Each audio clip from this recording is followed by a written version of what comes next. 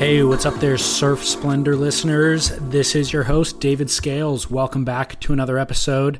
Wanted to say thanks for all the kind words regarding last week's episode, which was called Bootstrapping, and it interviewed a couple of board builders who've kind of built their business from the ground up, and got a lot of good feedback on that, so I appreciate it. Bringing you an episode next week with filmmaker Andrew Kidman, who talks about his new film, Spirit of Akasha. And then also, it's the 20-year anniversary of Litmus, which was pretty pivotal movement, all that. So we talk about that a little bit as well. You can look forward to that next week. And if you're a new listener, kind of giving you the basic format of this podcast, we do profile pieces every other week. So that was last week and next week. And then in these alternating weeks, we bring you surf news. And the my co-host of Surf News is Scott Bass.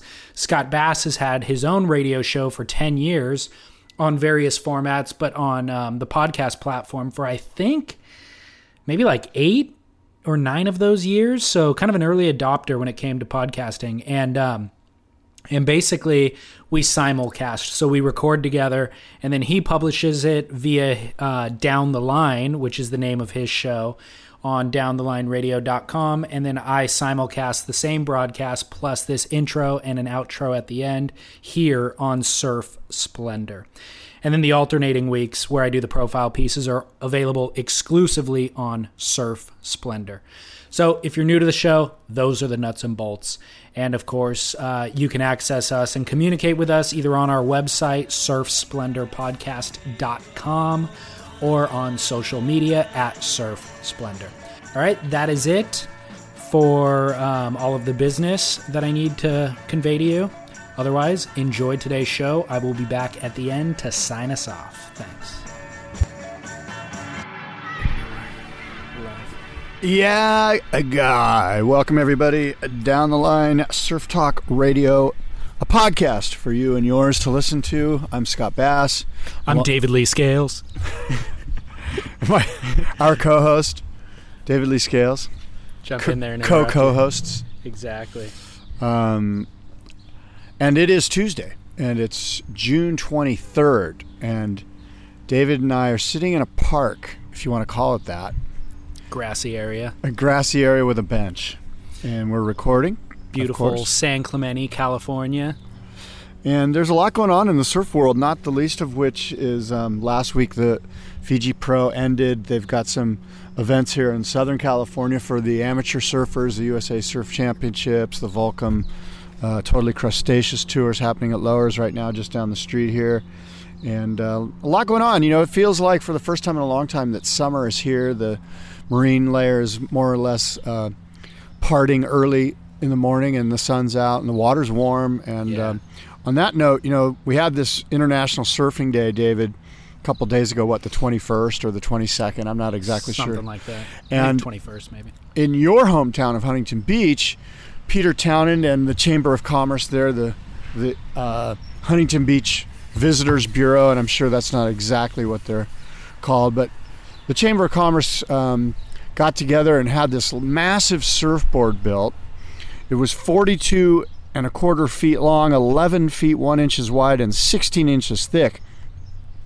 And the reason for this large surfboard was to break the Guinness Book of World Records for number of surfers on one board on a wave. Right. And they successfully set a new world record, and they had a Guinness World Record adjudicator on hand to make sure that everything was fit and proper. And I guess I should say congratulations to the city of Huntington Beach for having the most people ever on one surfboard riding one wave. But I did see a little bit of backlash online about it from some people, most noteworthy Seth Matson. Do you know Seth? I think he's a Huntington Beach surf promoter at one time. Yeah, not really. Anyway, he was sort of wondering if it's all well and good on Facebook, but I really don't know too much about it other than our good friend Peter Townend is behind it, and I'm behind usually anything that Peter's behind, just because he's such a good buddy of mine. But what were your thoughts on it? Were you there for it? I mean, this is your hometown. Did you get a chance? Did you want to be on the board? Any of that stuff? Heck no, and heck no again. I have no interest in even going down and dealing with a crowd. Try to avoid crowds as much as possible, basically. So the waves are like 1 foot, and there's 5,000 people coming out to watch the thing. And I mean, it's kind of a promotional thing more than anything. So I'm not sure what the purpose even is. Why does it matter to set a Guinness Book of World Record to get a bunch of people on a surfboard, So I avoided it, and I know Sippo was there and Stamps and some other Huntington Beach guys. I think Hurley sponsored it, right? Probably, yeah. Hurley sponsored it, so all the Hurley crew is, which PT, has affiliation with. And yeah. So, but I don't know, dude. It's neither here nor there to me. It doesn't affect my surfing experience in one way or another. Well, certainly the goal was to draw attention to Surf City, Huntington Beach. I think they did that. Yeah. I know they had local media there. I'm sure they got some national coverage as well. And it was all over Twitter and Instagram and Facebook and all of that stuff.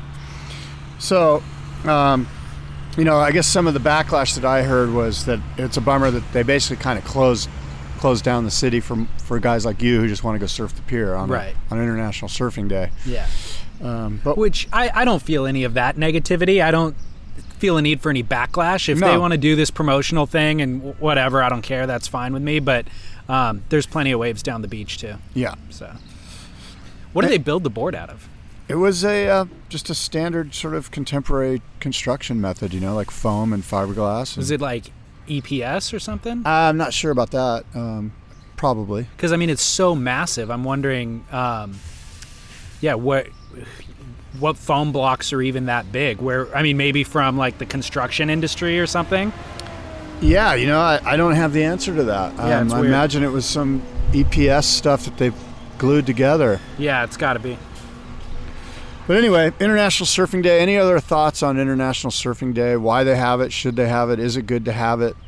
Again, my thought was I'm going to avoid the beach at all costs today on International Surfing Day because for me, with Huntington Beach, it's just crowded. Yeah. I assume if you surf somewhere else or live in Central Coast of California or a lot of places around the world, you might as well participate, if your beach isn't going to be overrun.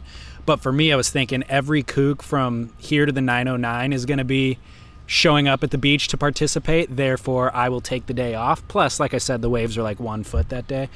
But I had some friends doing a bonfire that evening at the beach that I was going to go hang out at. So I brought a board and I ended up catching a few waves in the evening anyways. Oh, my. So yeah. You surfed on International Surfing Day. I did. I wasn't planning to, but I was like, you know what? What the heck? It was actually pretty fun. Do you think that your average surfer wakes up on that day or a couple days prior, goes, oh boy, I can't wait. There's International Surfing Days coming up. I'm going to ride a board that day. I'm going to surf. I'm going to, let my mojo flow that I'm a surfer and I'm part of this tribe. Or is it just like, because I get the general sense, obviously, that it's just sort of like every hardcore surfer like you and I is just like whatever. Right. Again, I'm not here to poo-poo it. I guess it's cool. Well, except that I just don't really give a crap because for you and I, every day is International Surfing Day. And I think that's the way 99% of the surfers feel. It's just like another day where I go surfing. It's not like I have to get out and make a plan to go do this. The forecast matters more than anything. And it's kind of like, if there's waves that day, I'll surf. If there aren't, I won't. I wonder who even started International Surfing Day. And just kind of like that, and with the Guinness Book thing, it's almost like outside entities or fringe entities just want to benefit from this subculture, and so we're going to create this thing that we can somehow promote. And I'm wondering. Well, I believe Surfrider Foundation started it a long time ago. Okay. Whatever it was, 15 years, 20 years ago, whatever it was. It was the Surfrider Foundation, and of course, they want to bring attention to healthy oceans and healthy ecosystems in the ocean, and that makes sense. Yeah, and so, more power to it. On that level alone, it's worth doing. But you don't get the sense that there was this. It wasn't like Earth Day or Ocean Day where you get the sense that everyone's going out there to do it because we want to draw attention to a healthy ocean. It was more just like, it's sort of, if that was the message, it was certainly lost on on me Right. through the media that I saw, on Facebook or whatever. Yeah, or if that was the purpose originally, they should have incorporated pick up a piece of trash when you go surfing on International Surf Day or something like that. Pick up 5 pieces of litter from the beach, Yeah, it's almost turned into this let's just go have fun and go surfing mojo, which again Right. is like, okay, yeah, we get it. Guess what? We've been doing that for 40 years, duh. And so you almost do kind of, as you and I talk here, get the feeling, or get the hope, I should say, that they would kind of sway towards that that line of thinking, where it's like, hey, let's bring some attention to a healthy blue ocean. But again, I didn't see a whole lot of surf rider mojo. I remember in the past it was a pretty big surf rider thing. I'll tell you what I remember from the past was, I think, Surfer magazine doing features that were like, a 10-page spread that was all photos shot on June 21st from around the world. Yeah. And I thought that was really interesting. Yeah. Seeing, I remember Sean Thompson, shot of him paddling out at Rincon when it was just 1 foot that day, but just to kind of get in the ocean. Next spread was like Uluwatu at 8 feet and pumping on that same exact day. So I always thought that was kind of cool. Yeah, I remember actually I was working at Surfer during that time when we did that, and I do remember those pages and being in edit meetings when we were discussing all that, and that was really Evan Slater was a big part of making that happen, and of course that was a situation where the Surf Rider reached out to the various magazine editors and said, hey, we're doing this thing, we need you to get behind it, and that's how that came about. Yeah, that was a cool concept. Well, what's next on the agenda here, my friend? You want to cover Fiji? Yeah, let's go into Fiji. Fiji, for me, revitalized all that is amazing about surf competition. I mean, it was spectacular. The waves, especially when the waves turned on and were pumping, it was pure excitement. I was exhausted. I remember just like it was over and I was like, oh my God, that was an intense, and I remember just being exhausted. Like I can't imagine how the surfers and how the WSL and all the people that were putting the event together and the broadcast together must have been exhausted as well. I was just like, wow. Isn't that great? That took a lot out of me. But that's what you want, right? Oh, for sure. Yeah, I felt the same way watching the U.S. Open golf tournament on Sunday. You're just like, oh my God, that thing's over. That was heavy, Compare that to the Snapper event where it's just like endless lay days, and then once they run, it's kind of boring anyway. And this was just pure adrenaline packed. I mean, it was awesome. I loved it. It really was. And when you have 2 10s in the heat a couple of times, that means somebody's getting barreled off their nut, and it was pretty incredible. And I had Owen Wright on my fantasy team. Well done. Did you? We don't need to talk about fantasy. That's code for I kicked David's ass one more time. It's kind of a boring topic for me personally. I think we should focus on the event itself, and then. Oh my! Did I win any money or? I don't know. I haven't even really looked at it. To be honest. My God, this guy! I haven't been paying attention. So soft. This is all code for I did beat David handily in Fantasy Surfer for the second week in a row, which makes 3 out of the 5 events I've beaten you. 3 out of the 5 events I have beaten you in Fantasy Surfer. And did you notice I'm winning the women's division, by the way, the overall rankings? I'm number 1. I would expect nothing less of you than to be not only leading the women's division, but proudly waving the flag as you have done. Congratulations. However, back to the men's. Yes, please. Yeah, I'm kicking butt. I'll get into fantasy. I do have stats, but yeah. So Owen, I mean, there's a couple of storylines here, I think, from the event. Owen Wright got 2 perfect 20 heats, which we've never seen before. I think there's only been 7 perfect heats, is what they're saying. Never in a final, which Owen actually did in the final, but he also got one in like the quarters or maybe round 5 or something. So he was the informed surfer of the event. I thought all of those 10s were legitimate 10s. I don't think there was any controversy about it should have been a 9.8. He just owned it out there. Kelly Slater had a little bit of a return to form with a few heats, but ultimately wasn't able to capitalize throughout. He ended up losing, I think, to Italo Ferrer, who is also a storyline in this event, and he was a storyline in Brazil.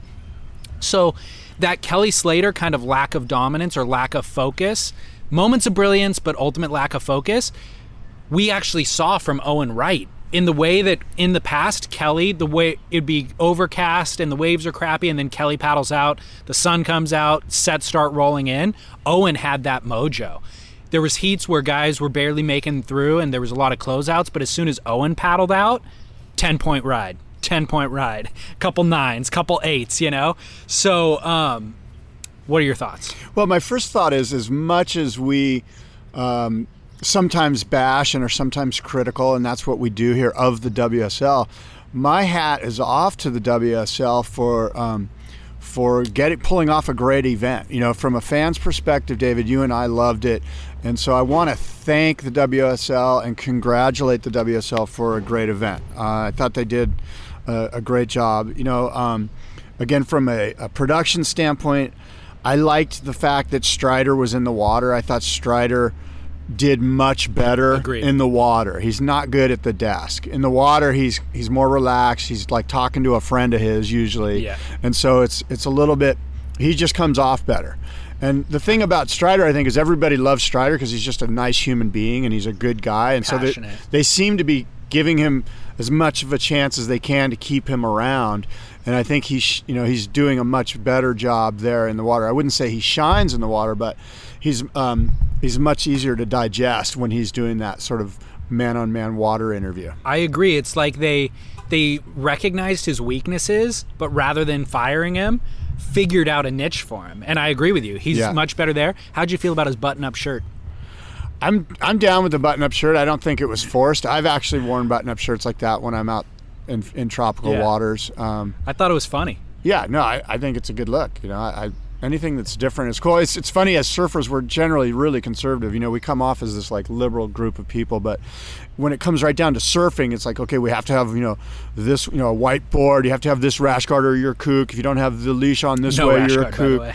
You know what I mean? Like, there's certain things where as a group we're really conservative, and it's easy to see the outsider based on, they're not doing it the way that they're supposed to do it. Yeah. And so it's refreshing. Well, I just like that he was wearing the exact same outfit he would have been wearing at the desk, only he's soaking wet in the water. You know? Yeah. It was like funny. He showed up to be at the desk and they're like, no, you're in the water today. Exactly. He's like, all right. But then he buttoned the top button too. And he sort of lost it a little bit. Like he did those low tide where he stood on the reef moments.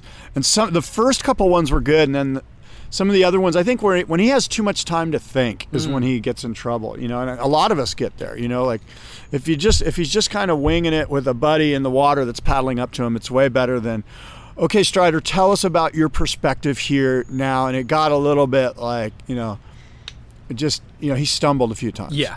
He also posted an Instagram of him in the barrel, like getting barreled at Cloudbreak, holding the microphone, and he said that they actually tried to broadcast a shot of him getting barreled and commentating or narrating the experience of getting barreled, but they lost the feed in the transition from the microphone. So it didn't quite work out, but the image is rad. He's like holding the mic to his mouth talking while he's getting shacked. Well, that was really a cool picture, and I'm sure that they're going to have that figured out for Chopu. It wouldn't surprise me at all if we see Strider pulling into the barrel at Chopu and talking to us about how great it is. Definitely a new layer for sure. I think GoPro now has the ability to live stream. They do. Yeah. We talked about Live that. feed. I was telling you that the Big Wave World Tour needs to do that. That's right. So, Italo Ferrer, I want to comment on him. I mean, we saw the kid ripping in Brazil and doing huge airs on small waves. We've seen that a lot. But he, I thought, really brought it at Fiji, but also what I loved about him is his reckless abandon. Like, he was smashing closeout end sections over the shish kebab, section, basically.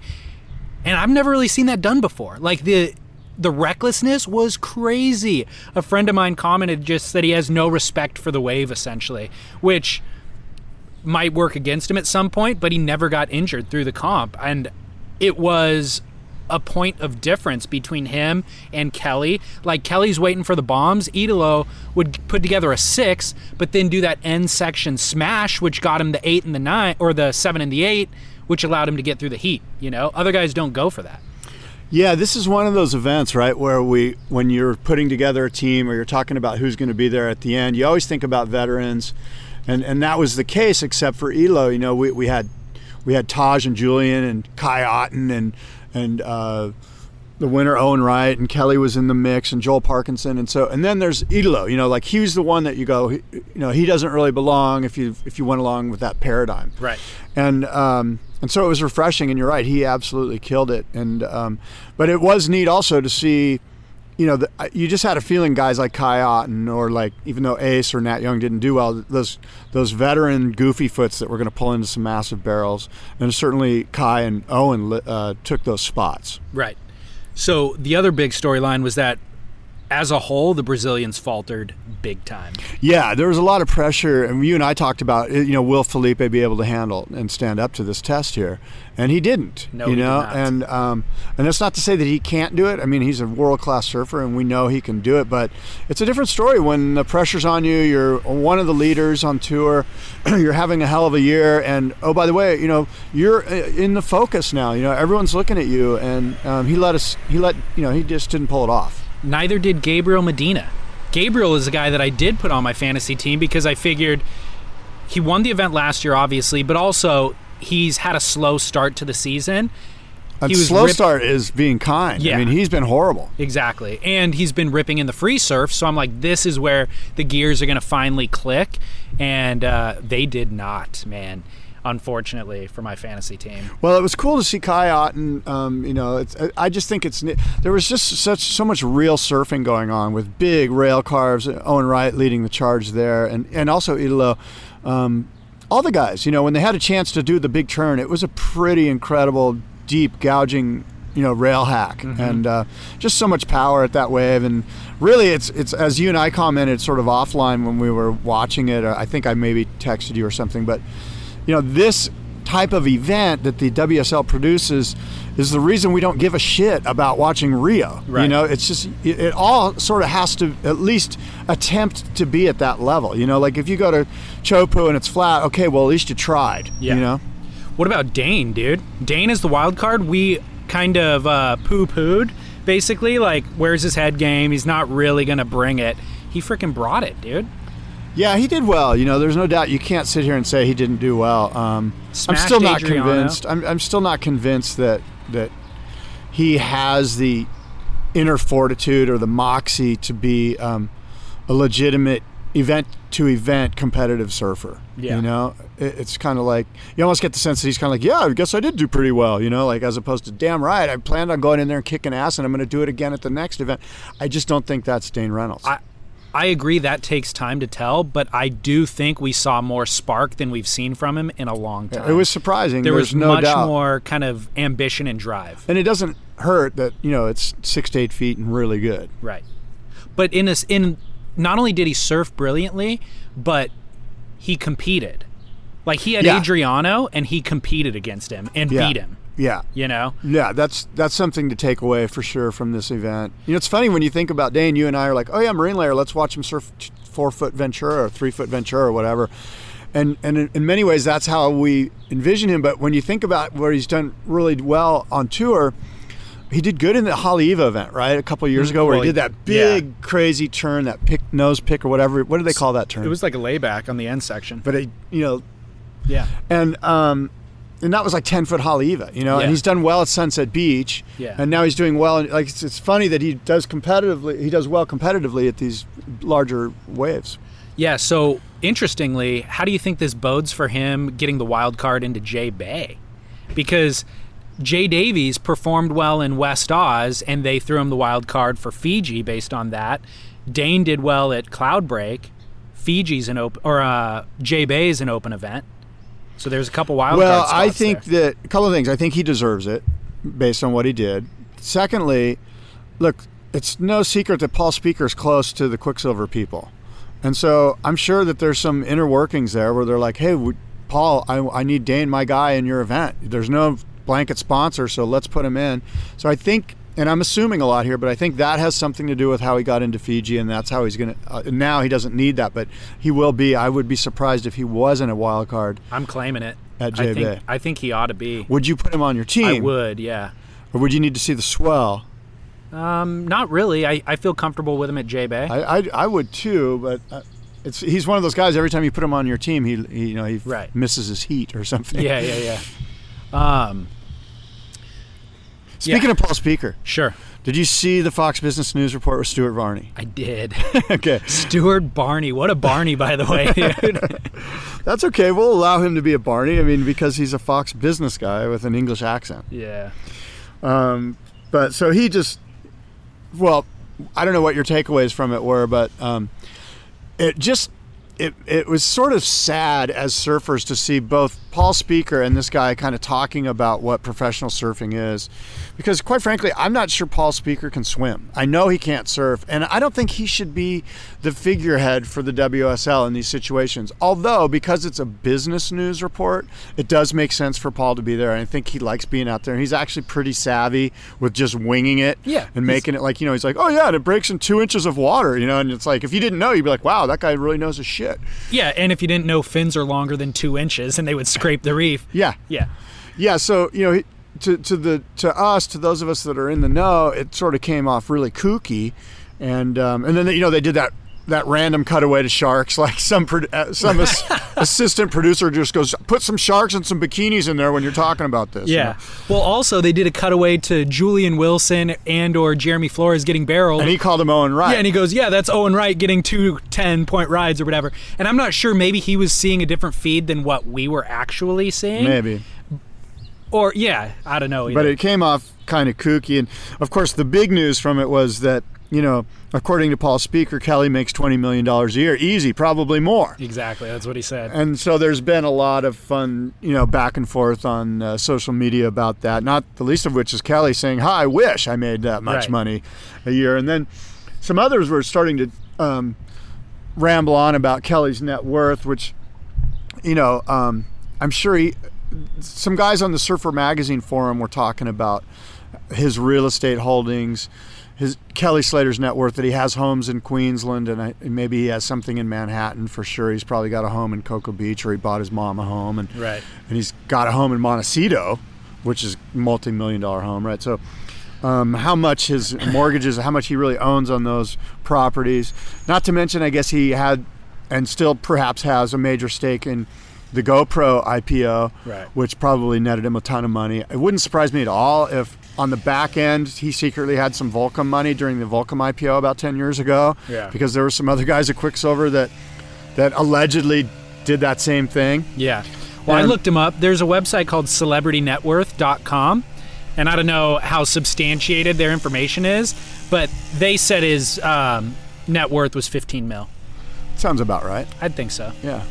And annually, how much do you think Kelly Slater makes annually with prize winnings and sponsorship dollars? And do you think that Kering, like he's got this new outer known that this group Kering, this soft goods company, is helping him develop? And some have suggested that there's no way Kelly would even go into it without I'm getting paid an annual salary as just right up front. How much is he getting, even without the product on the shelves yet? How much is he getting annually? Would you say $4 million? Is that what you just said? I said $4 million is kind of his take home, year from the Kering, no matter. Not necessarily just like a baseline. Oh, you mean like overall? between contest winnings, GoPro sponsorship, couple different things. I'm thinking he probably $4 million. $4 million. Gross? Yeah. So $2 million after taxes, yeah. Well, plus all of his holdings, and still has. No, but I mean like his annual salary, like his revenue. How much is he bringing in? Kelly Slater. $4 million a year. That's all, huh? So the reason I came up with that number specifically was I've heard that's what Dane was getting paid with Quicksilver when he was in his prime. I've heard that's what John John's contract was with Hurley. That was kind of like the benchmark for a high salary contract. So my question is then, is if Kelly makes $4 million a year, does John or Dane make more than him right now? Right now, I don't know, but when... No, I mean, I know none of us know, right. But what is your gut feeling on that? Do you think that John is worth more to the marketplace than Kelly Slater is? I do. I think that the brands view it that way. I agree with you. I don't think he is. Right. But I would agree with you that the brands see it that way. But as far as big picture, who's the ambassador? Who do you want in front of the camera when you go to Fox Business News or when you go in front of Matt Lauer on the Today Show? From the big picture, from the WSL standpoint, obviously Kelly's a little bit better sell. He's just older, smarter, more mature. Not that John John's not great, because Right. he is, but it's hard to beat such a great ambassador. So on paper, you'd think Kelly is worth a lot more, but certainly John probably is making more than $4 million a year, right? I agree. I think basically from a brand's perspective, what is the value of that athlete to the brand? John probably has more ability to sell board shorts. Who's a better ambassador to the sport? Certainly Kelly Slater is. So Kelly, as an individual, recognized that at some point and just goes, okay, I need to wrench this value and power back into my court. And how do I do that? I develop a brand on my own, and I do public speaking appearances and all this sort of stuff, and that's really what Kelly's doing. So ultimately he'll net more than the $4 million, but it won't be to benefit one specific entity or one specific brand other than his own. What do you think about Kelly Slater and this SeaWorld board of directors or shareholders meeting that they had? And Kelly basically Skyped in a question saying, hey, on behalf of PETA, which apparently owns some shares, so they're allowed to talk to SeaWorld during the shareholders meeting. They're allowed to get their 2 minutes. Did you hear about this? I saw it. I didn't look into it. On behalf of PETA, Kelly Slater Skyped in a question basically saying, hey, when are you going to stop caging in these beautiful animals, the orcas? And I'm not sure how much traction it got or how much play it got. It got a little bit of play. But I don't know if you saw the question, but unfortunately it was not so much a question as it was a statement with a question at the end. Like, okay. I can't, basically, you house these beautiful creatures, you put them in boxes, it's bad for them, it's bad for the environment, it's bad for what everyone stands for. Just a lot more kind of shaming of SeaWorld. And then at the end he goes, how much longer is this going to go on? That was the question. And I don't ask you this in the context of, was it a good question? Is SeaWorld bad? Is SeaWorld good? But rather in the context of, is it a good business move for Kelly to sort of put himself out there as a spokesperson or against this thing? And of course, we all know Kelly does this, and I applaud him for it. But from a business perspective, and I think of a guy like Kelly, or like Tiger Woods, or even Michael Jordan, those guys are never on any sort of discussion. They're never putting themselves out there regarding, say, the NAACP or riots in Ferguson or anything that has to do with racism or the Confederate flag. Like, you never see them going, hey, this is wrong. From a business standpoint, they're like, you know what? I'm not saying a word, but I will tell you about this great Timex. And so I'm asking you, is it good for the Kelly Slater brand? That's a great, interesting point and question, and I'm not sure. I would argue probably not. I mean, I think that he's on the good side of that argument, obviously. Like, he's going to come out clean with this specific scenario. But as a general rule, to get to that superstar status of what, Jordan and Tiger Woods are, you really have to not have an opinion. Well, that's exactly right. I would agree with that. And you've got to know that there are, higher ups, vice presidents of marketing that are going, hey, what about, and they're looking at an ambassador to pitch their brand, and they're looking at Taylor Swift and Kelly Slater and Kanye West or whoever it is, right? And they're looking at them and they're going, well, which one's got baggage, or which one's going to cause us an embarrassment? What's the super vanilla guy that we can get, And it's like, oh, Michael Jordan, he never says shit, Exactly. Although he has said some interesting things, but you know what I mean? Like, so it does harm Kelly a little bit not that his opinions aren't great, not that we don't agree with them. And quite frankly, I applaud him for putting himself out there, for putting his opinion in front of the dollar, which I think is of value to some companies in and of itself. But from a purely business 101 marketing class in college, you'd be like, no, that's not the guy. He could come back to shame us or cause problems, and I might lose my job because I hired Kelly. Yeah, really interesting. Also, in regard to Outerknown, which we kind of referenced a little bit earlier, their launch date for their first clothing line is July 15th, I believe. So that's coming up in a couple of weeks. I'm buying some. Can I buy some right now? I will buy Outerknown right now. No. July 15th. That sucks. Yep, you got to wait. I'm all about it. Yeah, I know. Why not? When you're hiring for a small business, you want to find quality professionals that are right for the role, and there's no faster or effective way than through LinkedIn Jobs. Your time and capital are precious, and there is a powerful resource that can help you focus on what you're good at and integrate people into your team seamlessly to help grow your business. LinkedIn Jobs has created the tools to find the right professionals for your team efficiently and for free. LinkedIn isn't just another job board. Everyone is already on LinkedIn with their resumes and references, and now LinkedIn has designed a hiring platform to connect you with candidates specifically qualified for the job that you post about. More than 1 billion professionals meticulously organized to connect people by skill set to help us all advance our position. 2.5 million businesses already use LinkedIn for hiring, and 86% of small businesses get a qualified candidate within 24 hours. It's that fast, easy to use, and effective. LinkedIn Jobs can help you write job descriptions, filter the right person to you, and give you the tools to help you interview them like a pro. LinkedInjobs.com/surf is where you go to post your job for free. Yes, totally free. That's LinkedInjobs.com/surf to post your job for free. Terms and conditions apply. Support Kelly, dude. You know All what? his endeavors. It's funny because, like somebody was talking about Tom Curran, and Tom Curran's so cool that he can wear roller skates and he just doesn't give a shit. Right. And he's got that status.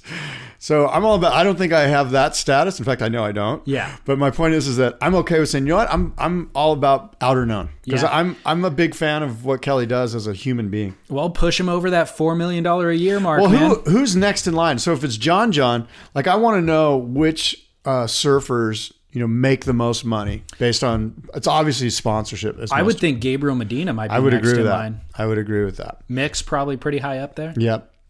It's weird because we have these, I wonder what Gabe makes against the US dollar, the Brazilian, Right. Like what's his US dollar figure Right. based on Brazilian, what is their monetary? I'm not sure.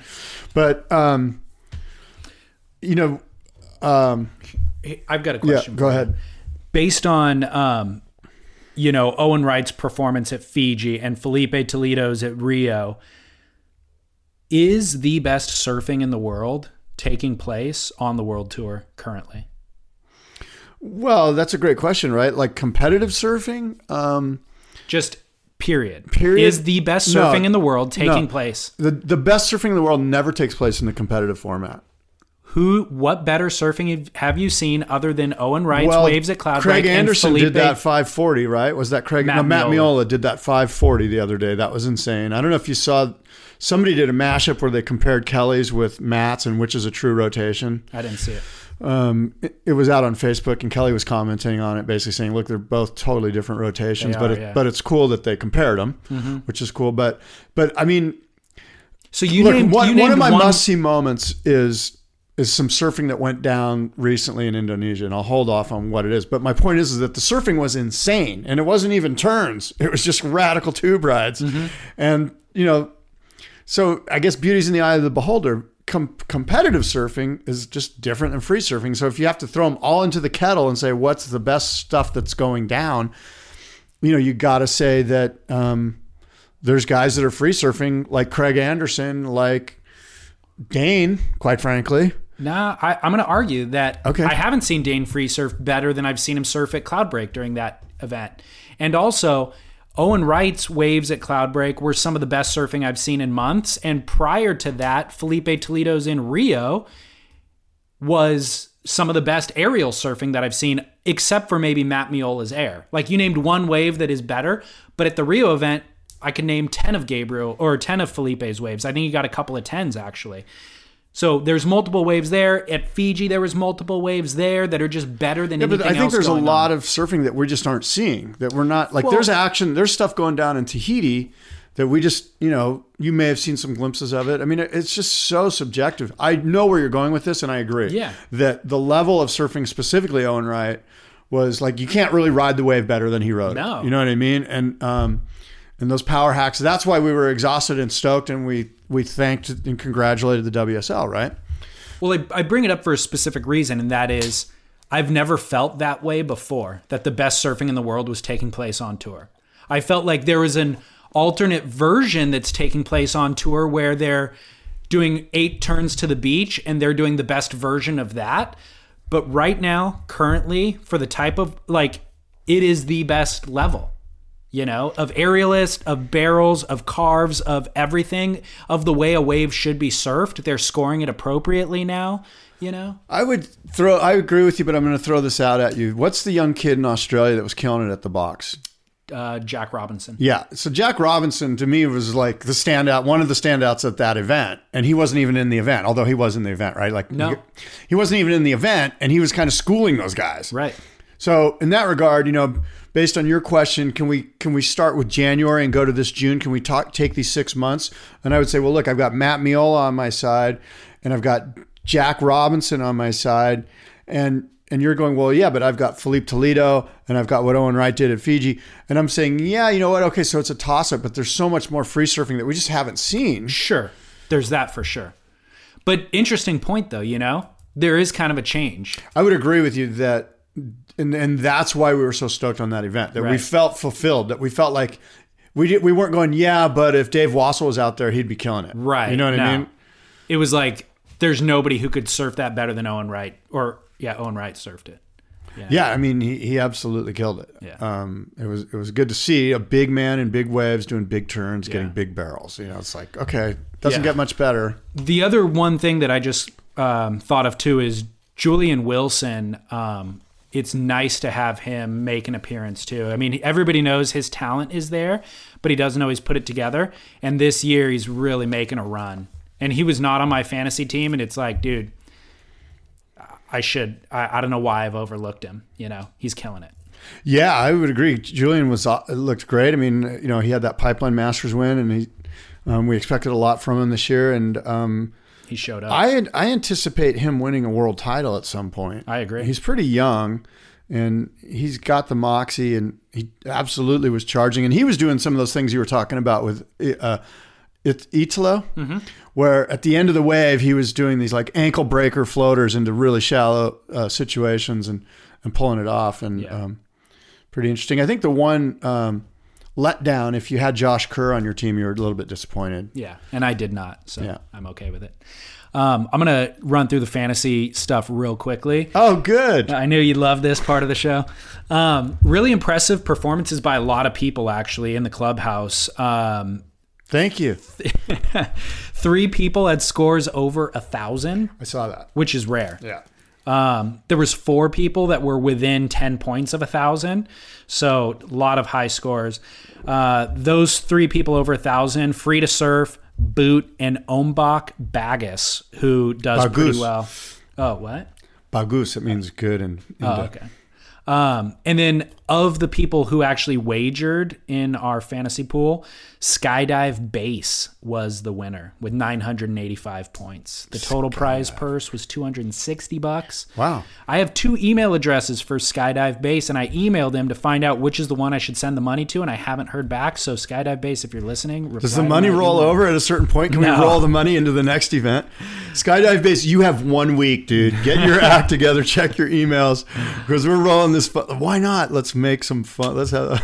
Got to keep it legit, dude. It's too much of a pain in the butt to administer that. The overall rankings for the clubhouse currently, Boogie Board for Life is back in first position. That is so sad. If Boogie Board for Life, I can't believe that. It's nothing awesome. wrong with the Boogie Board. We just It's to pay out on them a little bit. And then Jailer is number 2, and Hondo 14 is in the 3rd spot. Speaking of Boogie Board for Life, did you see that footage of Tom Curran riding the boogie board at Salinas Cruise? I did. Awesome. I tell you what, that clip, listeners out there, if you didn't see this, there was like clickbait from the Inertia, which was like, watch Tom Curran on a boogie board. Yeah. And I was like, I'm going to watch that. And it was only 1 wave. Yeah. And then the rest of it was the guys who put up the clip, which was just like C-level wannabe 20-year-old pro guy. Wow, you just burned Matt Pagan hard. Well, look, he was ripping, but I mean, there's a lot of guys that rip. What I'm saying is that I anticipated seeing 2 minutes of Tom Curran on a boogie board. Right. And that's what I wanted to see. That's why I clicked on it. Nothing against watching Matt Pagan surf or whoever that guy was. Yeah. Sure, he's a good guy. I know he's a good surfer, but that's not why I clicked on it. No. I just thought it was clickbait. Yeah. Well, I think I kind of connected a few different dots of things that I saw, and I think Tom Curran's participating in a film that is to do with finless surfing. Ah. And so the boogie board thing probably has to do with that. And then Matt Pagan was there with his brother, Mike Pagan, who is the filmmaker. And they just poached a couple of clips of Tom, basically, and threw him in their thing. But you got to admit, it was kind of clickbait. You're like, whoa, yeah. Tom Curren on a boogie board. I want to see this. Well, and he was didn't he have like a bunch of sun garb on? Like he was all, like, he had long sleeves and pants on and like a safari hat. Yeah. It was clickbait by The Inertia. The Inertia is the one that gave it that title. Oh. On Matt Pagan's video, the title is just called Mexican Breeze. So it has nothing to do. Okay, well then I apologize to those guys. Because that's the Inertia's whole deal. Is they're clickbait animals. And so I will say though, in reference to Matt and his brother Mike, the strength of those videos is Mike's filmmaking. Like, I agree with you. Matt's surfing isn't spectacular. He's a good surfer. He's not going to change anybody's paradigm of how a wave should be surfed. But Mike's filmmaking actually is pretty amazing. So yeah, I remember the music being kind of cool. Yeah, his videos are really good. And then, Curren. I saw a couple of clips of Curren recently, and again, the guy's just amazing. Dude. I think Curren should get the wild card. Let's start a hashtag. I'm down for that because when he got the Heritage Series heat last year against Aki, he got a 10. 10, yeah. Yeah, let's do a hashtag. What would it be so our listeners know, so we can all start doing this? Curren for wildcard. Hashtag Curren wildcard. How about that? Curren wildcard, Curren J-Bay. card. The wild Curren card. So it's got to be simple, though, so we can all remember it. All right. How about hashtag Curren wildcard, J-Bay? Done. Is that too much? Yep. Curren wildcard. Curren wildcard. Hashtag Curren wildcard. Wild Curren card. And then you want to do at WSL. Exactly. At WSL. Okay. So remind me to do that. I want, I'm not going to remind you of Come anything. on. No. Heck no. It's never going to happen. Dude, it is happening. It's happening. I would love We have the power right now to make this happen. Let's use it. I need you to be on board here. Okay. It's not that hard. All right. I'm on board. Curren wildcard. Hashtag Curren wildcard at WSL. I will put Curren on my team if he gets the wild card. We're going to make him get the wild card. We got to start this whole deal. And listeners out there, I want you to start pushing this out there. Grab images of Curren and put out Instas. Make sure you credit the photographer. And let's go with that. Yes, indeed. And if he does get the wild card, my bet is that he shows up with no boards, buys one off the rack at the local surf shop, and then goes out and smokes everybody. But of course, that's how he rolls on roller skates. Dane will paddle in from the heat and just let Curren shred by himself. And clap. Exactly. Did you see, I don't know if this will affect J-Bay or not, but did you see that Jeremy Flores had a pretty bad injury? No, but he's a name that we should have brought up with the Fiji event because he continues to do well competitively. Something's off about his style, but I put him on my team. Me too. He's been going great. Yeah, me Isn't too. he in the top 10 right now? Might be. He almost dropped off the tour. Yeah, exactly. Last year he had to requalify. We don't have internet right now, by the way, for the listeners. Otherwise, we'd be looking this stuff up.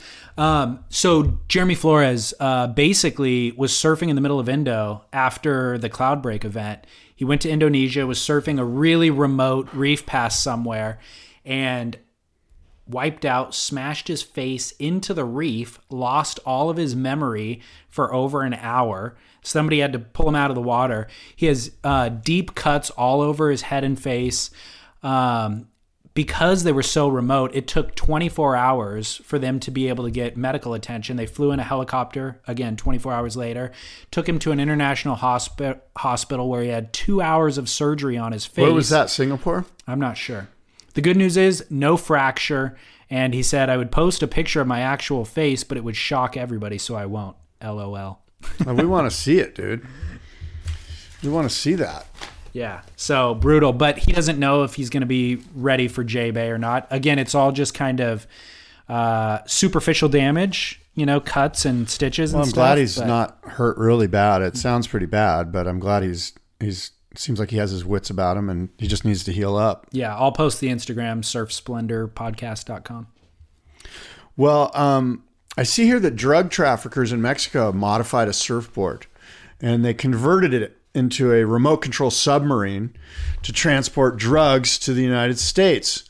Luckily, The super crack TJ police, no pun intended, TJ Police Department discovered it after residents nearby reported there was an abandoned surfboard on the beach at Costa Azul that's in the Playas de Tijuana where the bull ring is. Yep. And it was around 7:30 when the police took the surfboard, 10 feet long, 4 feet wide. So it was like this big stand-up paddleboard. And they discovered that the fiberglass board had a double bottom and a propulsion mechanism made from metallic tubes and a small propeller, all connected with cables and to a battery. And it appears that water got into the compartment, broke this device, and inside there were several plastic jars inside of the surfboard stand-up paddleboard. 22 packages total with different colored tops, which contained 20 pounds of crystal meth, no doubt on their way to Huntington Beach. I was going to say, how do they get to the Inland Empire once they land on shore? Via Huntington, somebody from Corona picks it up at International Surf Day and drives it out to the 909. Classic. Thanks for that burn. So not actually a submarine then. It's going to go on top of the water the whole time. Yeah. Crazy though. Black. It was painted black. So that one ended up getting waterlogged on the beach. How many made it? 20. There's like a fleet of stand-up paddles. They're just going up by themselves. There's a good stand-up paddle joke in here somewhere if I could think of it. Well, it's the only good use of a stand-up paddleboard. No, that's not a good use. The least offensive use of a stand-up paddleboard. How's that? Least offensive use of a stand-up paddleboard. There's the joke. Transporting 20 pounds of crystal meth. Crazy. I got to watch out for that. Yeah. So what's up with all these crabs washing up on your local beaches, dude? Nothing new. It's a good news, you know. Is it? Yeah, it's good news. It means El Nino. It's another sign that El Nino is going to happen. I hate to get too.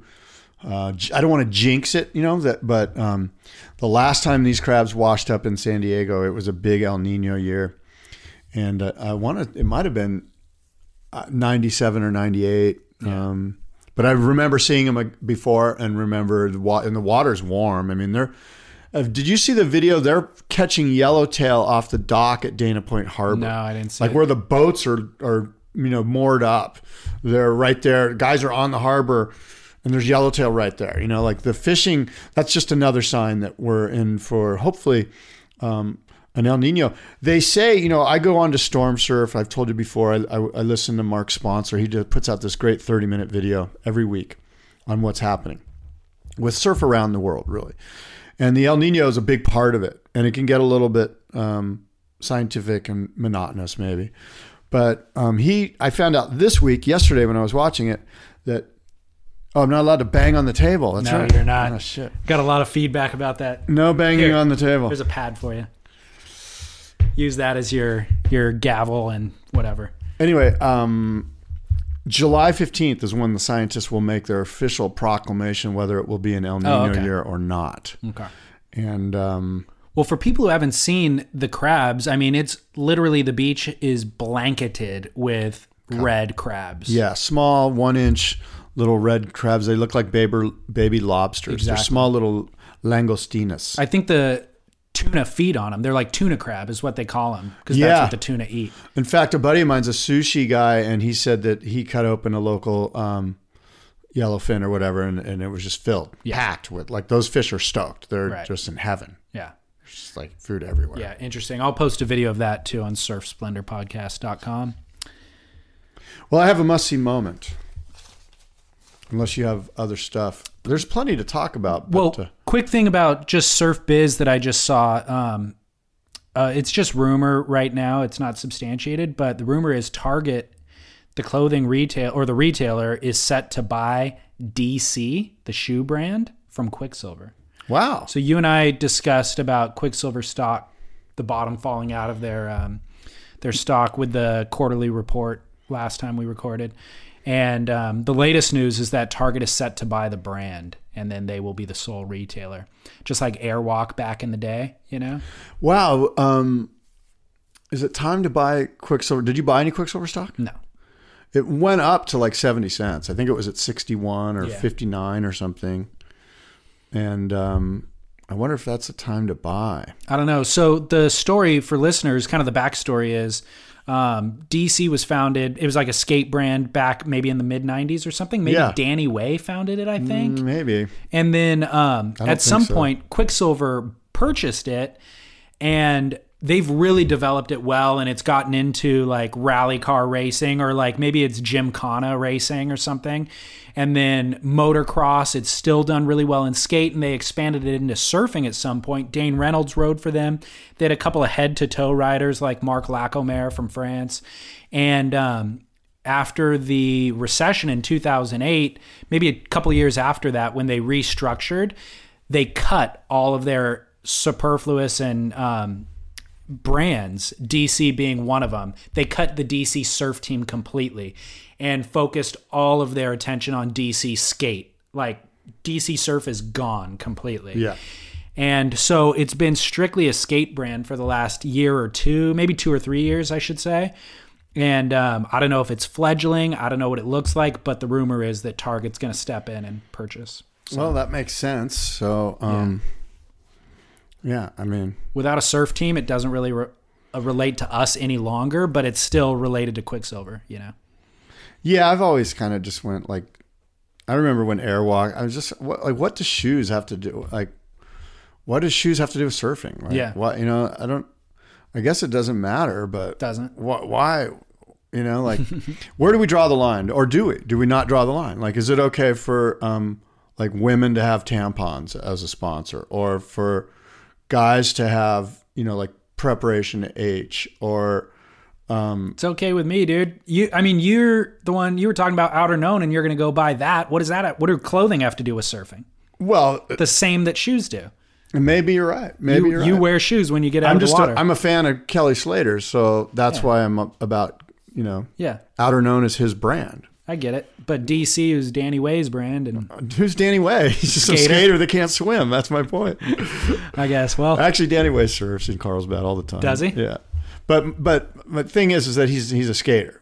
And for whatever reason, and I need to get over it, there's some weird insecurity in me or something, but I just don't like it when it just feels like people are trying to glom on to this really cool thing that is surfing, which is a big part of our lives, which, like, in many ways, that's how we identify. And so when we identify and we're passionate, and then it's like, oh yeah, the hair gel company is on board, or Monster energy drink, or it's just like, really, what does that have to do with it? What I'm all about? And the answer is nothing. Yeah. And so I'm a little bit, but again, maybe I need to grow up a little bit and just realize, whatever, dude, it's business, deal with it. Do I have a right, I guess I'm asking you, to be a little bit salty about it? Sure, you have a right to feel whatever way you want to feel about it. But do you think that there's more to? Is it legitimate? Is it valid? Is it cogent? Or is it just like 15-year-old surf kid that not seeing the big picture? I think you're just wasting your time and energy by having any feelings about it at all. To me, it's thanks a lot. Thanks for backing me, bro. No. I mean, in all seriousness, DC. Yeah. I don't feel any emotion towards DC at all. I just think it's interesting to see a business life cycle from inception to like hyper profitability to then selling out to Target. Like, that's an interesting thing. I think that's interesting too. But I mean, you personally, you're a guy that's passionate about surfing, that's grown up surfing, that's grown up and do you identify as a surfer? Yes. Okay. So is there any product or any, like, is there a point where something gets in the way of what you identify as, where you're like, that's not a part of me, and I don't really like that being a part of, how I identify. I don't like that they're glomming on. Is there something, can you think of an example where you're like, oh, that's kind of lame because not really. And you excavated it enough to realize that, that's because that's not my experience. That's not who I am. And I can't believe that they're now kind of glomming on to my identity as a surfer. The one thing specifically, the puka shell necklace. Dude, that was around. I'm going to slam the table right now. I'm so angry you said that. No. That is the one thing that offends my sensibility as a surfer. Where that has become the hallmark of a surfer, and I just have zero affiliation with that thing at all. You see a guy wearing... Okay, now you guys know what to get David for his birthday. I want to see a bunch of puka shell necklaces coming in the mail. For my extended family who doesn't live anywhere near the coast, they see a puka shell necklace. Like, oh, surfer. And they go, oh, David surfs. Right. You know what I mean? That's for them. That's the connecting dot. Okay, so the good news is you have this feeling, the same feeling that I have at some point. It's just different product. It might be... shoes or Monster Energy drink for me or whatever it is. And for you, it's a puka shell necklace. Yes, it is. So if a puka shell necklace company came and like sponsored This show. who's your this show or your favorite surfer? Who's your favorite surfer? Like John or Sure, whatever. John? I could see John in a puka shell necklace, dude. It's Hawaiian. There's probably some. Julian Wilson used to wear one. I remember Yeah. when he first got big, he was Right. wearing it all the Did time. that make you salty? I still hate him. So you get it. So and then as we excavate that, what is it about the puka shell necklace? Like, why do you feel threatened? I think the reason why I feel threatened is I've only seen non-surfers and Julian Wilson wearing them. And maybe that's where I come in too. So it's like when you see like a 909. And by the Yeah. way, listeners, when we say 909 here in Southern California, there's this Inland Empire that's like Riverside County, and that's their area code 909. So we make fun of them because they show up at David's home beach. Yeah. But so when you see these people wearing puka shell necklaces or like wearing airwalks, and you're like, oh, they're trying to identify as me as a surfer, and that's not. These guys are kooks, Right. and so part of me is like, why am I saying that they're kooks? Maybe they're nice people. Maybe it's okay for them to wear. Why not? Who wouldn't want to be like us? Right. You know, like why not give them the freedom to do that? Yeah, And that's where when I need to excavate. You know what? Let it go. totally. I'm gonna go Kelly Slater. Let it go, man. It's been therapeutic for me. Sorry. No, it's good. It's good. Get to the heart of my puka shell, issues. Dude, I am definitely bringing puka shell necklaces into the next show. I'm going puka shell. I'm sure we will. It was in the 70s, puka shell necklaces was a big thing that surfers wore. Did you ever wear one? I never did, but there were surfers that I was, especially a couple lifeguards that I worked with at the Del Mar Lifeguard Department. By the way, 50-year anniversary of the Del Mar Lifeguard Department coming up this summer. Next Saturday, the 27th, we're having the 50-year anniversary of the Del Mar Lifeguard Department. Started in 1965. Wow. And it'll be down there at Del Mar's Powerhouse Park. Huge. Yeah. Puka shells galore down there. Jim Lisher, the guy who's like sort of organizing it all, he was a guy that wore puka shell necklaces, which is why I was reminded about the lifeguards. So I think I'm going to dig deeper right now into the puka shell thing. I think my issue is just like any affectation or any trying too hard to identify as something bothers me. And it doesn't matter if you're the guy wearing a Dodgers jersey uniform or whatever to your family reunion or whatever it is. It's like, okay, cool, you're a Dodger fan, good for you. You know what I mean? Like, I don't But like a Dodger fan's different though, right? Because when they wear that jersey, you go, oh, that guy's a fan, rather than he's trying to be a ball player. that'd be even worse. If You he know showed what I up mean? in the With uniform, cleats. Now, if he's got cleats on, like steel spikes, that'd be awesome. He's doing then you're sprints. almost stoked on him because he's such a freak. That's But true. the puka shell guy, you're going, he's trying to be a surfer. He's not a fan of surfing. He's trying to be a surfer. Like I put more hours in the water than a lot of people. But if you met me on the street or like in Yeah, I would Trader never Joe's, ID you as a would surfer. never ID. Yeah, exactly. It's just a random. Which I think is great, by the way. But that's kind of just my personality. But I want everybody to live their life the way I live my life. But of course. And so I'm it's trying like, very if hard. you do it any other way, then I'm gonna judge you Yeah. negatively. Right. Well, That- we need that's to how get I rid feel. of that. That's how I feel Right. about that. We need to get rid of that. I hold disdain in my heart when I get in the car at Trader Joe's afterwards. Like, God dang, that puka shell dude that was working the cash register wearing a Hawaiian ruined shirt. my whole shopping What? trip. God dang. Oh my, we digress. All right, must see moment then. All right. Well, my must-see moment is, I'm sure you've seen this, but there's some great footage of Desert Point, Australia. There's a massive swell hitting Indonesia. And so Desert Point in Indonesia, I should say, there's these crazy barrels going down, and there's footage, 3 different clips of Craig Anderson and Connor Coffin, Mitch Parkinson, who's I think Joel's cousin or nephew. Something like that. Chippa Wilson. It's just perfect left-hand barrels Desert Point. And specifically, Craig Anderson surfing is pretty awesome. Just based on, he is so casual. I mean, he's got that Rob Machado thing down, but it's his own trip. It's his own thing. It is, yeah.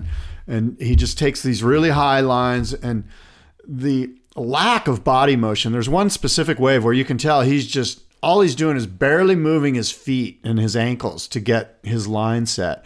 Everything else is perfectly still and very casual, not static or like hard still, but sort of fluidly calm. And it's just incredible to watch the lines and the way he surfs in his style. And it's really awesome. I missed that clip. There's 3 of them. Okay. You can get them on surfersvillage.com. No. I'll get them on downthelineradio.com, Scott. Well, exactly. That's your website. That's right. In case you needed a reminder. That's right. So, yeah, I'm glad to hear that, though, because Craig is a guy that we don't really see that much of. Not lately. No. Not since that Dane Reynolds collab a couple of years ago. Slow Dance. Yeah. Is that what it was? Slow Dance, yeah. Dane was the director. And I do love him, and everything that you just articulated about him is how I completely feel. You don't love him, though. You love his style, right? Yes, of course. Okay. What, do you think I don't spend know. time with him and like am invested in his life? Sounded a little creepy. No. That's all I'm saying. No. Well, that's what you thought I meant. I mean, you said you loved him. I loved him once. It was a one-time deal, Scott. Was he there when you loved him? Anyways. But I do love his surfing, and it is poetic, and it's one of those things that, like watching Tom Curran, where it's just like, wow, reevaluating my whole trip. You know? Yeah, he takes these really high lines and he stands straight up, and he's it's just really cool. I guess words aren't going to do it justice. You got to watch it, but the barrels at Desert Point that these guys are getting are just big and perfect and clean and long, and it's one of those waves where, you get a 5-second, 8-second barrel, you come out and you set up for the next one, which is 10 seconds. So it's a lot of fun to watch. Yeah. Well, my must-see moment is really innovative, actually. It's Surfer Magazine partnered with Red Cameras. Yeah. And they're doing this project called Red Direct. Yeah, I watched some of it. So they're releasing videos over the course of like basically a month and a half, I think. They commissioned 11 filmmakers to create a surf film. And they're a short surf film. And they gave each of the 11 filmmakers a Red camera setup. So Red is a camera company that was founded by Oakley. And it's like this super high quality, low cost camera. The equivalent of like a movie camera that used to be hundreds of thousands of dollars now is $50,000. They have different levels of them, but the package that they gave these filmmakers is a $50,000 package. All 11 guys are going to make a film. And then the one who wins, I think users get to vote maybe, but the one filmmaker who wins gets to keep the $50,000 camera package as their prize. Wow. So pretty cool project. There's 2 videos have been released. Yeah. And then today a third is being released. I checked this morning and it wasn't posted yet.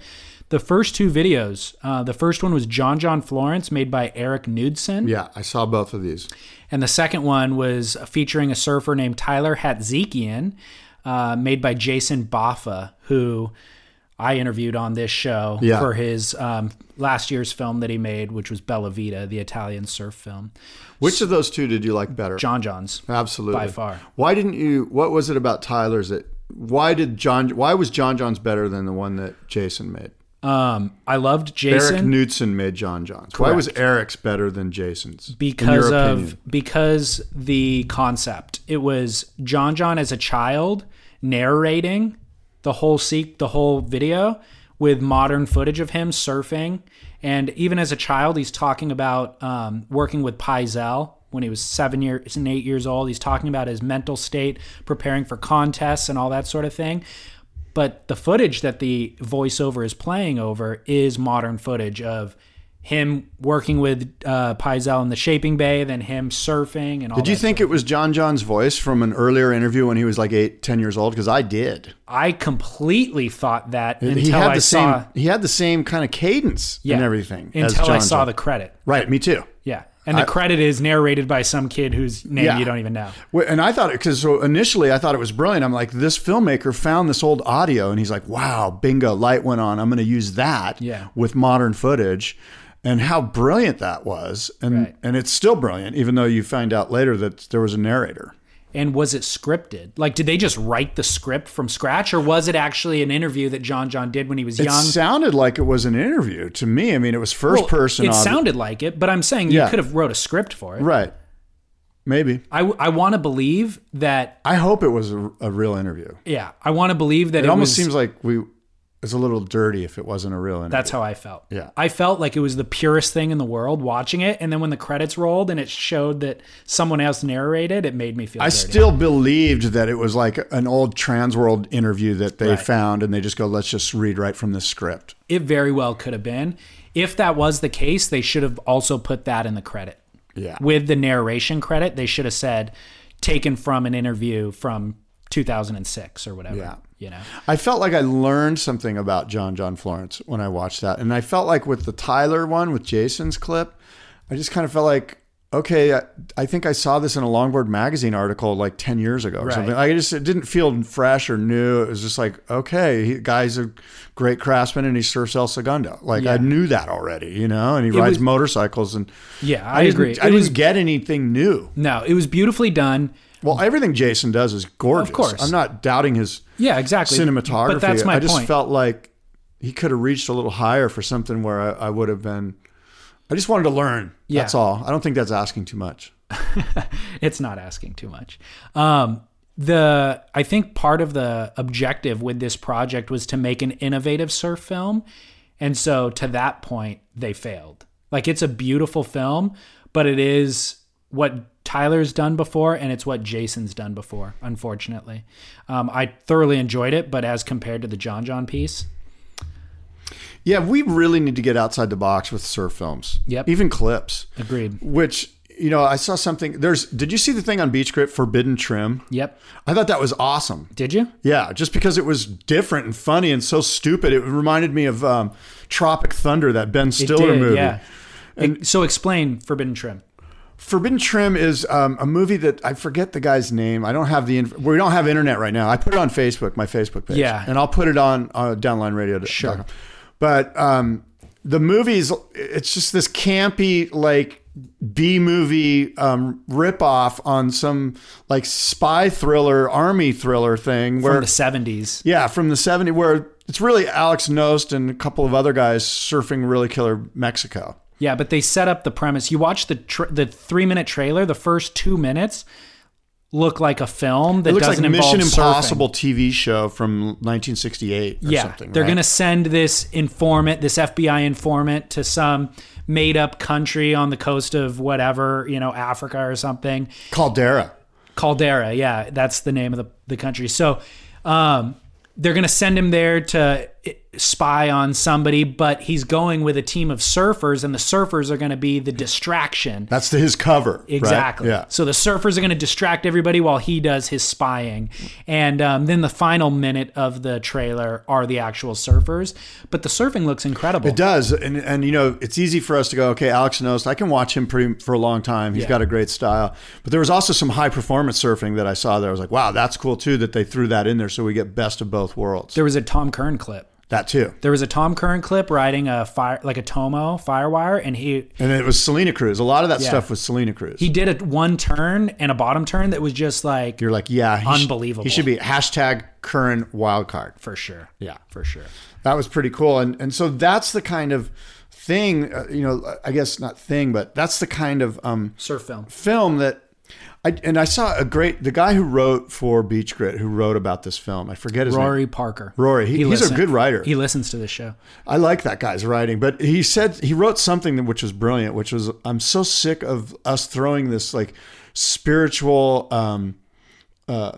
you know, like mythological, like, just don't put your spiritual trip on us just going and doing our selfish wave riding. Right. And there's so many films. I'm so sick of surf films which are like, basically you leave the film and you're like, surfing's the greatest thing that ever happened to me. It's like, dude, that movie was done. It's called Endless Summer. Don't do it again. We get it. You know, I want to see a film about a guy that quit surfing. That's way more interesting to me than, you know, I love surfing and I drink coffee in the morning and we ride waves and save the ocean. Blah. You know, it's like you want to vomit. Right. Anyway, Well, I've got so anyway, I want to tie this up real quick. Okay. Surf filmmakers, if you're out there, do something way outside the box. It's got to be outside the box. And I don't know what that means, if it's like what Eric did with this voiceover, but it just cannot be, hey, let's go film, because I love surfing. Let's go film surfing and talk about how great it is. That's horrible. Mm-hmm. Well, surfermag.com, Red Direct is that project, and we're going to see, 9 more films. And it can't just be groovy cinematography either. Right. That's been done. Right. Like, I don't need to see the mustard fields in and out of focus going to some Exactly. And that's the thing longboarder. with these red cams, like the imagery is so beautiful, it's easy to just rely on that. Yes. You can't and go there. everything's super slow mode and like water droplets fall. And it's like, all right, it's like, okay, I've yeah, seen it. done. Yeah, you know? exactly. Well, I got a kook. I got a YouTube video that I'll post on surfsplendorpodcast.com, which is wipeouts and GoPros galore. Now with the GoPro positioned on the nose of the board, looking at the surfer kind of position, which is the stupidest angle ever. Thank you. Basically. Yes, it is. And it's also the angle that most beginners use. Like if you're a beginner and you bought a longboard from Costco, that's where you position your GoPro. You bought the longboard and the GoPro together at Costco as a package. You position it on the nose of your board facing at you. So this 2-minute YouTube clip is basically beginners riding longboards with that angle getting smashed. Like a number of them go over the falls, like they'll paddle into a wave and then just go ass over tea kettle kind of a thing and get pitched, and the board like tombstones and then hits them in the head, which is pretty awesome. But a lot of them are guys who clearly don't know etiquette and how to paddle and how to position. So you could see them stroking into a wave, looking straight at the beach as this wave's approaching in the background with 3 guys coming down the line right at them. And a couple of them get hit right in the face. The nose of a longboard coming down the line with them completely oblivious, just looking towards shore paddling. And the longboard comes over their shoulder and just smashes them in the orbital socket. Oh my God. Like that's horrible. It's horrible. A couple of them are like gnarly. Wow. But again, you're going, dude, you're paddling into a wave that there's 3 people already riding without looking. What do you think is going to happen? So I use this kook video as a cautionary tale as we tiptoe into summer for people just to watch and pull the reins back a little bit, pump the brakes. Anything for vanity, right? Dude, you don't need to paddle out at the pier at Huntington or First Point Malibu and fight for waves with everybody else who already knows what they're doing. Go down the beach, take off on some whitewater, and get your GoPro clip there. I've got another must-see moment that just came to me, and we should have talked about this earlier, but CJ Hobgood, the GoPro of the event, right? What do they call that contest? A GoPro moment or whatever it is. Yeah. Have you seen that one where it's just a beautiful barrel at cloud break and the sun's coming up? It's an early morning. And CJ does that really cool thing where the whole time he's, it's slow mode and he's in the barrel and he's looking out the barrel, but at the end he kind of turns the camera to him and mouths something like, something really cool. I forget what he said, but and then you can see the guys in the boat in the distance in the background, like raising their arms, like that was an insane barrel. I missed that one. And it's one of those like David Pu'u shots where the sun is reflecting in the barrel the whole time. The line of the sun reflection is just like perfectly situated as the sun's rising, and CJ's just got it going on. And wow, that's a really cool clip. I can almost envision it. Yeah. Well, are you sure you want to have 2 must-see moments, or do you want to make that your Duke so that you're not left hanging without a Duke? Of course that's my Duke. Didn't I say that? There you go, Scott. And by the way, CJ retiring. Oh yeah, he announced his retirement. Sort of an important thing. He was the 2001 world champion. I remember that year greatly because of that was the year of the Twin Tower of the World Trade Center going down, and it was a big deal. That was an interesting year for me because I was the online editor at Surfer Magazine, and it was really 2001. I mean, people were just getting hardwired throughout, their homes, and the internet was really starting to boom in 2001. And this was that time when people were saying stuff online that they maybe shouldn't have said. And I remember Al Hunt had said some stuff, like it was just a crazy time. Taylor Knox, like everybody was like, what do we do? Does the tour happen? Are we going to pull the plug on the tour? What's going to happen here? And eventually they pulled the plug on the tour that year, and CJ Hobgood became the world champion about halfway through. So he had accumulated the most points. Yeah, he was leading at that year. point, in September. And it was a pretty fascinating time in our history. And CJ, well-deserved world champion 2001 and a great surfer, great charger. I remember as young kids, when those two kids were 15 and 16 and they were in Hawaii, everyone was like, God, these kids just, and I mean Damien and CJ, right? They charge. These guys were charging from Florida. Here comes some more Florida kids that are ripping, and they lived up to it. And both of them great surfers. Well, yeah, so CJ announced his retirement during the Fiji Pro. Yeah. So that was that. My kook, also related to the Fiji, my Duke, also related to the Fiji Pro, is Kai Otten. Kai Otten, notorious charger. I don't think he's the best surfer. I'm not a huge fan of Kai as a surfer, but what I am a huge fan of is he sets the standard for charging year in and year out. And Owen Wright's ability to charge into set waves has to do with Kai charging into set waves in a previous heat. Like Owen doesn't back down, pulls into closeouts, and paid the price in this event. You mean Kai? Kai, I'm sorry. Yes, Kai. Kai paid the price. He ended up getting smashed in a huge closeout. I mean, the thing was a huge wave and just got smashed, cut up everywhere. I don't really know what his ultimate injuries were in the end, but I mean, you could see tons of white on his leg. I don't know if it was his flesh before it bled out or if it was bone on his knee or what, but it was a lot of white. And he was paralyzed momentarily. He couldn't quite recover from it. They had to rescue him with the ski. Even once he was on the ski, they couldn't really motor back to the boat because he was just completely disabled, laying flat on the back, and they didn't want to worsen any back injury that he potentially could have had. But he talked about that wave and basically took off on a set wave, pulled into the barrel, was charging through the thing, and then it ultimately was a big closeout section that he just went straight through. But he said the bottom of the wave just dropped out, where it's like normally you'd be able to jump off or something. Where the section of the reef that was on, he said it literally just sucked up over dry reef and there was zero water to jump off into, and he just smashed the 2 inches of water maybe? Even according less. to Paul Speaker. Even less. He just smashed the reef and then sucked over the falls, hit it again, and came up just completely debilitated. So Kai charges year in and year out and normally gets away unscathed, sometimes gets a 10. We've seen him get 10s. At Chopu, I think, last year. And I'll tell you what, I don't know if the listeners know this, but if you've been to Cloudbreak, you know it, but that wave kicks your ass. I mean, it is not a fun place to have to be duck diving or to wipe out at. It really just, it looks all pretty and blue and gorgeous and easy. It is not. Yeah. It is a very tough wave in many different ways. Right. Well, I love it that Kai isn't the best surfer. Everybody writes him off, but he adds value in a certain way. And that way is by charging. So he is my Duke. Yeah, for sure.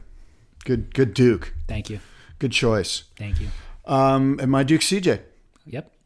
Okay, well, I guess until next time, right?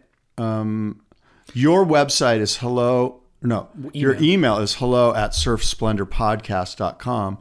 David's website is surfsplendorpodcast.com. I'm sure more people listen to the show off of your site than off of my site. Do you have any? So? I do, because I think you market better, and I think your site's probably cleaner looking. Doesn't even matter to me as long as they're listening. Well, we need to monetize this thing. I did get an email about Amazon and about yoga maybe. Yeah. But yeah, that's right. Yeah, we need to look into that. We'll talk about that offline.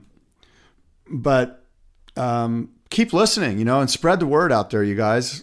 Tell people about our show. If you like our show, the best thing that David and I would have you do is tell other people about the show. You know what I always say, Scott? What do you always say? What's your tagline? I always say we are more than happy to produce the content, and it's free.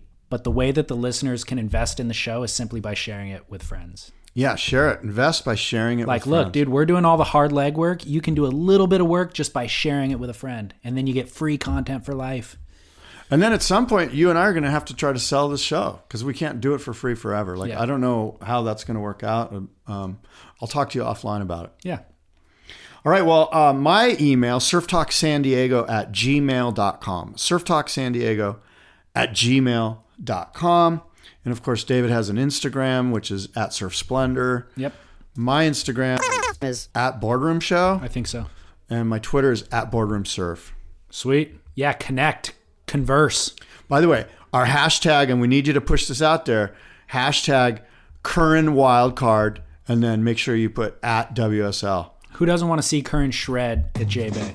That would be insane. Animals, that's it. Until next time, adios and aloha.